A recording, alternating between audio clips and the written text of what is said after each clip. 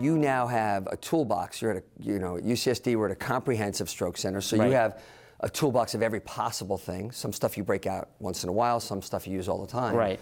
What are the kinds of new tools that people should be aware of, that sort of game changers Yeah. that you're able to bring to the table? Yeah, no question. And part of the reason that this designation came about is the technology has really evolved. We have two major technologies now that we use to open arteries in the brain. One is an aspiration or a suction system that's called the penumbra system. And we have been able over time, over different engineering iterations, been able to safely get to these blockages at very small vessels in the brain and get them open in a definitive way 85–90% of the time with only about a 1 to 3% complication rate. Wow. We additionally have, we've learned a lot from the cardiologists in the sense of we have a new generation of devices called stent retrievers, which essentially look very much like a stent, kind of like the binding of a spiral notebook that props the artery open. There's a real downside to that though in the brain as opposed to the heart, because you don't want to leave hardware behind. And so they're essentially like stents that have a little attachment on them.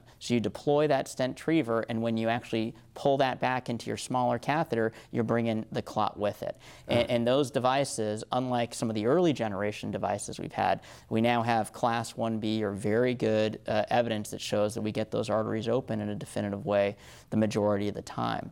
The challenge for our field now... I have to stop. Yeah, please. I haven't heard you say that you burrow away the skull, open up the brain. Yeah. And this is all with minimally invasive. Right. This is all with catheters through an artery of the leg when we're talking about the primary treatment of a stroke. That means opening a blocked artery in the brain.